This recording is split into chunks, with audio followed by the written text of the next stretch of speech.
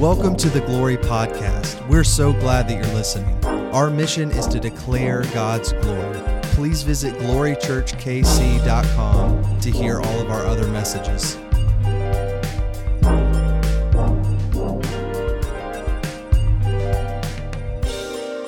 But we're continuing on. Once again, Greg and Kate are still out this week. We'll be back this next week. But they are in England right now, I believe, which is pretty cool. And they deserve all of the respite and all the break. So continue to pray for them. Pray for them as they fly home. I know international travel is not always easy, especially in these times. So pray for them. We're thankful for them. I get the privilege to speak today. Last week, Brandon came. And Brandon is down at kids today, but he came and he talked about the first part of chapter 3 of Colossians, and he talked about some different realities. Okay, he talked about the reality of God. He talked about the reality of Jesus and Jesus' relationship to God and everything that entails. He talked about ourselves and our relationship with God and Jesus and how that works, and then he talked about life.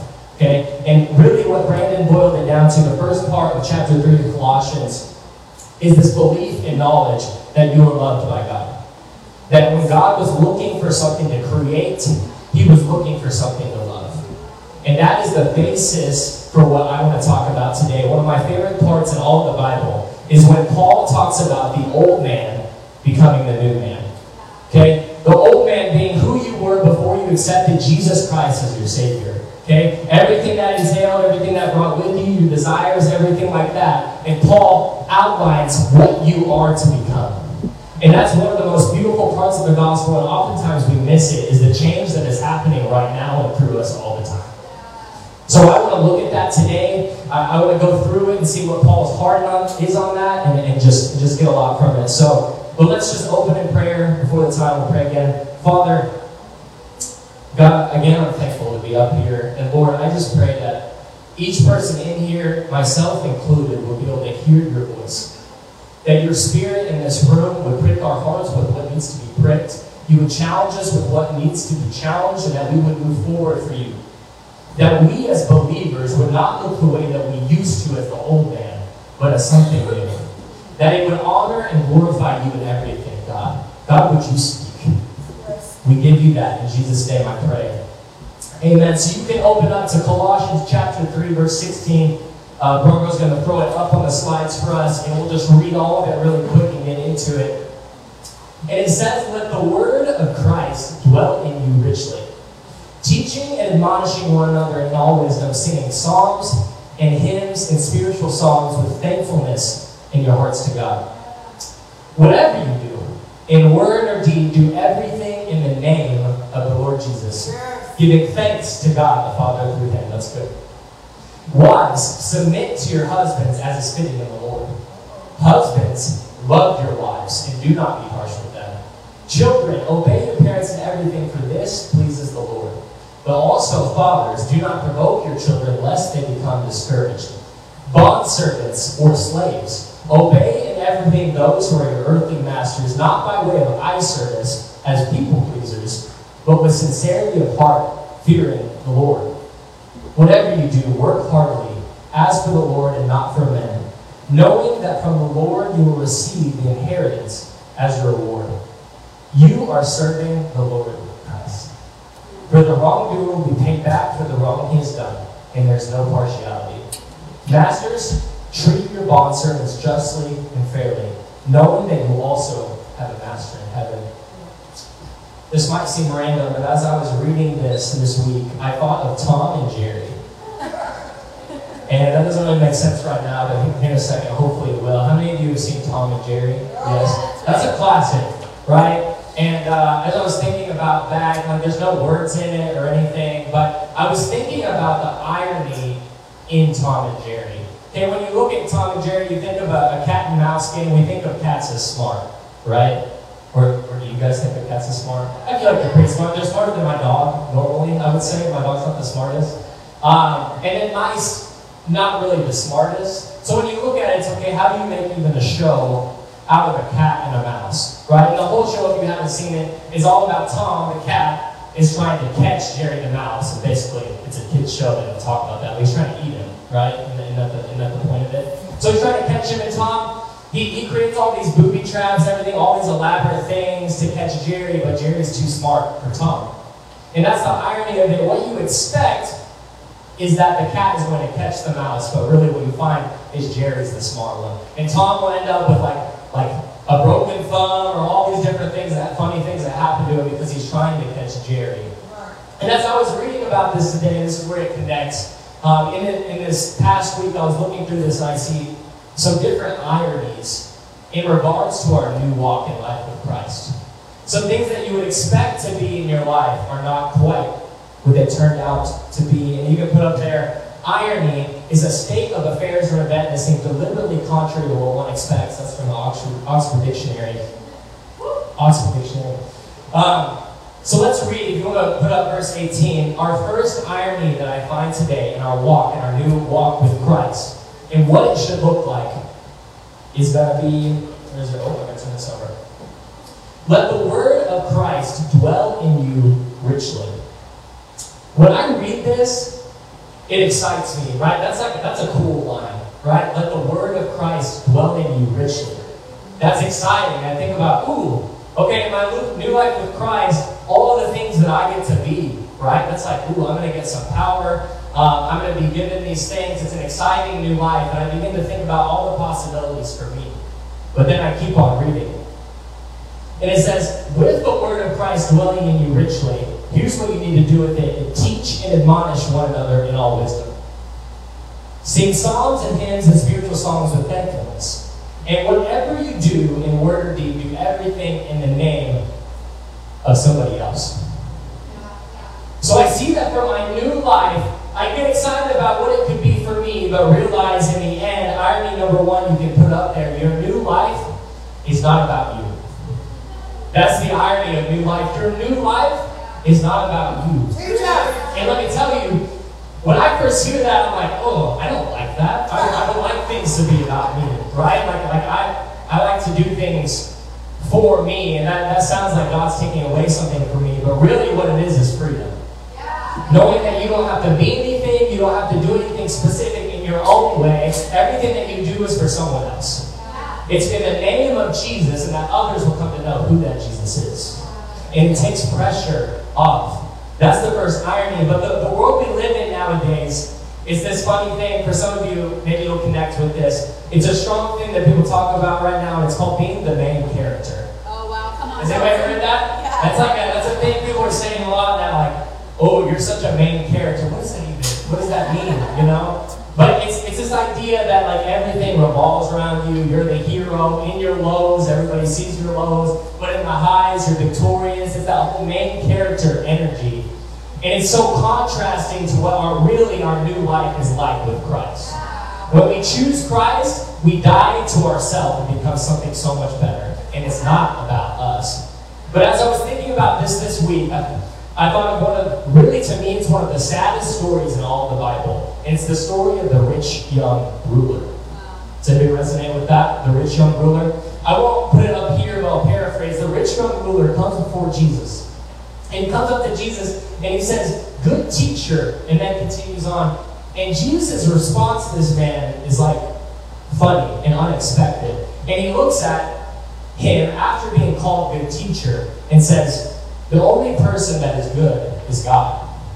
And it's like, okay, Jesus, why? Like, you are God. So he's not wrong in saying that, right? So why is Jesus responding and saying, the only one that is good is God? And the answer is because the man came to Jesus not wanting to correlate him with God the Father. Oh, wow. He wanted to come before Jesus and get what he could out of Jesus, but not make reference and connect him to the God the Father. He only wanted to single out Jesus to get what he could from him. But when Jesus tells him to give up his riches, he's unable to bring himself to do it. He comes before Jesus and he says, "Jesus, I have done all of these things. I've been a good person. People look at me well. I've done well in my life. In fact, I even follow all of God's laws. What must I do for eternal life?" Wow. And many of you know this story, and Jesus looks at him and says, "Sell everything that you have, give it to the poor, and follow me." And one of the most heartbreaking, because it resonates today with so many people in this world, is it says he went away sorrowful, for he had many possessions. Wow. He was not willing to give up what was needed in order to follow Christ. That's right. And you can write this down. If you feel disconnected from Jesus as a believer, check what you've been treasuring. Yes. If you feel disconnected from Jesus, check what you've been treasuring. He comes before Jesus and he says, Jesus, take me. I want eternal life. But the problem is he came to Jesus not looking for Jesus to be his master. He was looking for Jesus to give him the power to be his own master. Right. He didn't want Jesus to lead his life. He wanted Jesus to give him the ability to lead his own life. Wow. And I think for how many of us do we come before Jesus and we say, Jesus, you can have my life, but I have to keep it the way it's been. Say, Jesus, take me, but keep my old man and don't make me new. Yes, Lord. And it pricks my heart because I think of all the things that I bring to Jesus that I'm not willing to let go of. Some of us, we bring our relationships and we say, Jesus, take me, my life, my all, I surrender all, but take me and don't change this relationship. Don't change my girlfriend or whatever it is for you. We come before him and say, don't change this. Let me tell you, one of the most powerful parts of my life was when Lexi and I broke up when we were dating. And I had to go before God. And I said, God, I want desperately to marry this girl. But I haven't been treating her correctly. I haven't been doing the right things. I haven't been following the Spirit. And in all honesty, I can see a point where me and Lexa would be together and it's good. And it's following you. But the reality is I have to be willing to give that up and say, Jesus, whatever you want from me, you have it. One of the most powerful moments in my life was me saying, God, I desperately want this, but even a relationship with a godly woman is less than what I can get just from a relationship with you. Glory to God. I wrote that some of us are bringing our finances and our financial stability, and we're saying, Jesus, take me, but also leave my finances alone. Keep me stable in my finances. And that's where this man was. For some of you, it's even the thought of a relationship. And you say, Jesus, take me and what I want for the future and use that. Instead of saying, Jesus, pull apart every part of me and reform me into what you want me to be. And I believe that there will be peace and goodness in that. The first one is if you feel disconnected from Jesus, check what you've been treasuring. We must live in the realization that our Christian walk is not about us. When we believe that it's not about us and it's about other people, we become much more willing to give up the things that we have desired, knowing that there's something greater. That's right. If we're going to follow this teaching as believers, if we're going to go out and show people the love of Jesus, we have to live lives that are willing to sacrifice the things that we were as the old man or woman in order to become something new. It's one of the most beautiful parts of the Bible. We just have to step into it. And I see another irony here. We're going to find it in verses 18 through 21. It says, wives, submit to your husbands as is fitting in the Lord. Husbands, love your wives and do not be harsh with them. Children, obey your parents in everything, for this pleases the Lord. Fathers, do not provoke your children lest they become discouraged. And with all of these four different people groups, or whatever we want to call that, there's a challenge there, right? For every single different person, there's a challenge of what their walk is supposed to look like. And they're going to mold together, sort of. But what I see here, the irony, the second irony, if you want to write it down, is going to put it up there. Leadership is made strong in surrender. That's right. Leadership is made strong in surrender. This past week, I'm just laughing at myself because this last week we went to a party. It wasn't like it was just like a get together.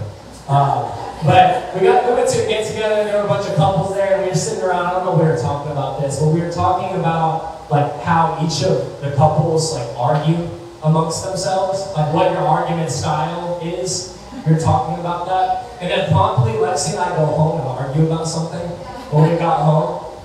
It was about bed sheets. Those of you that don't know me well, I like watch dogs a lot. It's how I make some extra money. And we let them on the bed because we're lame. And we just let them fiddle with them. And so it dirties up the sheets, okay, I'm going to be honest. But it wasn't on the forefront of my mind. Lexi brought home some new sheets, which was really nice of her. Okay? And she was like ready to put them on. She was like, Dalton, like, let's put these new sheets on and we'll sleep in these. And it was late. And the thing about me is I cannot sleep on new sheets that haven't been washed. I don't know if anybody else is like that. Like, I hate the smell of like things that are new that haven't been put through the washer yet. So I won't put it on the bed. And so I would rather sleep on the dirty old sheets than sleep on this like weird smell. That's, I don't know, it doesn't, that's me though, okay? It doesn't make sense. They were dirty, yes. And so Lexi has this way when she's firm about something, a lot of times I'll just get into that because I have less will. But on this stance, I like desire to be strong in it. And so I tried to tell her like firmly that I wasn't going to be sleeping on these new sheets and that we need to find other ways. So we started arguing about it. And then she like went in the bathroom, was getting ready, we were still upset with each other. And all that goes to this. I was sitting there, and I remember when I had been studying for and preaching this week, that leadership is made strong in surrender. Yes. And when I look at my wife and I choose to argue about sheets and get really mad at the way she reacts, there's no strength in that. Right? We're not strong together in that. But if I surrender and say, well, see, I still didn't sleep on the sheet, so we're gonna do that. Let's say I love you and I see where you're coming from, and I'll sleep outside if I need to. Like, we ended up sleeping on our futon. For those of you that are in a small group, you've seen how small our little futon is. But we slept on that, and now the sheets are washed, they're on, so it's all good. But that's the power of surrender. And as I've gotten older, I'm still awful at it, but I have gotten a little bit better about surrendering. Okay, and it's not just in a relationship like that, it's surrendering in all of those things. And really what keeps you from doing it, it's a simple word, it's pride. Yeah, that's good. It's pride. And you can write this down. If you feel like you are not seeing real fruit in your life, and nothing good is happening, check the way you perceive yourself. If you're not seeing real fruit in your life, check the way you perceive yourself. Because if you have too much pride and you can't look past what you want, you're not going to see things happen for Jesus. I'll be honest, I've seen it in my life many, many times. Things will not change if I can't get over my own desires. If I can't surrender, even in leadership, what needs to be surrendered. I wrote that some of you may struggle to stick to God's truth when you're talking with people because of your desire for everyone to like you. That's pride. Surrender. Wow. If you struggle to talk about the truth of Jesus Christ, it's because you value people's perception and opinion of you more than you value God's word. It's something I struggle with. Surrender. Some of you miss the point in conversation when others are talking to you because you're so ready to give them the wisdom that you have instead of seeing them and hearing where they're at. Wow. That's a big one for me. I'm always ready to say something, but I'm not always ready to listen. That's pride. That's pride. If we're going to follow the new life, we have to surrender that pride. That's right. I wrote that some of you, and I saw this, actually, Hannah Chad shared this week on social media, and I thought it was really good. But it's like that moment when we look at ourselves and like, man, I haven't been good about my alone time with God. I haven't been reading the Bible. I haven't been praying. I haven't been doing that kind of thing. And we blame it on whether we have time or not and all these different things. But the reality of it is that we believe that we are enough to satisfy and to get ourselves through our day more than we believe that Jesus is what we need. Wow, Dalton. It's pride. Yeah. It's pride. And if we begin to look at those sections of our life and we look at them in a healthy way and say, man, I'm struggling with these things, but if I call it out and say that's pride and I surrender it to Jesus, that's when we can find transformation. Wow. But so many times we struggle to actually look at ourselves and to call it what it is and to give little excuses and examples when really the values that a lot of Christians look at today is that you have it all together. But really what God will look at your life and value is you are looking to be changeable. Not about where you're at, but if you are changeable. And if you are moving forward. That is what He values. We're going to have new life in Christ. We must remember it's not about us. And also that we must surrender. We must surrender. And we're going to read this last one, this last irony. It says, bondservants, obey in everything those who are your earthly masters. This is slaves. And Paul says, obey in everything those who are your earthly masters, not by way of eye service as people pleasers, but with sincerity of heart, still fear the Lord, even in your situation. Whatever you do, work heartily as for the Lord and not for men, knowing that from the Lord you will receive the inheritance as your reward.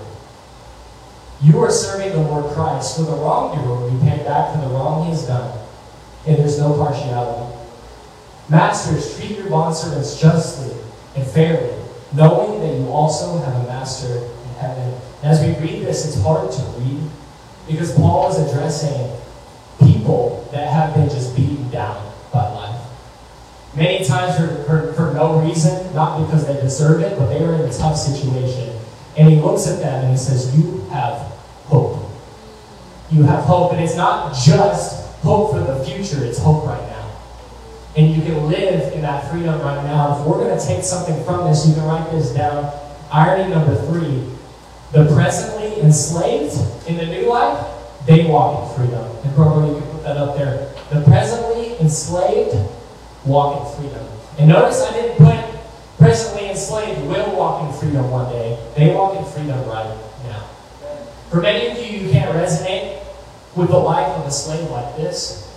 But let me tell you, you've been enslaved to different things in our society. You've been enslaved to sin. And God looks at you and says that you can walk in freedom right now. Wow, that's good. Knowing that is the first key. But then also taking that and sharing it. When we believe that we walk in freedom, that God has set us free, we are so willing to bring others to that freedom. But the problem that I have and many people have is that I forget the freedoms that I've been given. I forget the things that God has transformed in my life. And when I forget that and I'm not thinking about it, I forget how important it is for those around me to know what God can do for them. I must be thinking about all the things that God has been doing and is doing through me. And I'll say it again, one of our favorite things in Christian walks and circles nowadays is to act like we have it all together. And it keeps us from believing that other people need Jesus. Wow. Because we feel like we have it all together, so we don't need Jesus ourselves, and we forget the power of grace and transformation that Jesus wants to bring. I wrote, if you've been struggling to share God's story with others, check the things He has rewritten in you. If you've been struggling to share God's story with others, check the things He has rewritten in you. Some of the most wonderful people in this church that I have gotten the pleasure to know and that move me in my faith are people that are able to look back and speak openly about what God has done for them. And I want to challenge you today, if you're sitting there and you can't think of any big thing that you need a transformation from, the small things are important too. And we need to believe the idea that we're consistently progressing towards Christ. And that right now, as you sit there, as I stand here on this stage, there are things in me that need to be rewritten. As I walk forward for Christ, I need to be open and willing to change. That is what God calls me to. When my wife accepted Jesus Christ, one of my favorite stories, Lexi, for so long, I asked her if I could share this. For so long, she struggled with an eating disorder. When she was in high school, she struggled with the perception of herself, how other people saw her. And the day that she met Jesus and fully believed that Jesus was enough to satisfy her, the eating disorder was done. Wow. The very day. And that might not be the perfect story for you. It might not have happened right away. Let me tell you, that doesn't matter. What matters, and the reason that Jesus worked, the transformation worked, is because she truly believes that Jesus is enough for her. And she doesn't have to be anything for anybody else anymore. That's so good. It's beautiful. It's powerful. And as you sit, I challenge you to think about what God has been doing in you. That's a big thing. But I can think of small things too. When I was a counselor, I had a camper that came in to my cabin. I can tell he wasn't vibing with me. You know what I'm saying? So as a counselor, my mentality was, we're going to get to sleep whenever it's bedtime. I'm not going to do anything that makes him think that like I'm more cool to sacrifice sleep. Because it's a busy week, there's a lot going on, and if I'm hanging out with them way past bedtime and we're just doing whatever and I'm being really cool, they're not going to be able to stay up to hear God's word in the morning. That was my mentality. And I wanted sleep, to be honest. So I would, if they would be up and they'd be talking, I would say, shut up, I'm trying to sleep.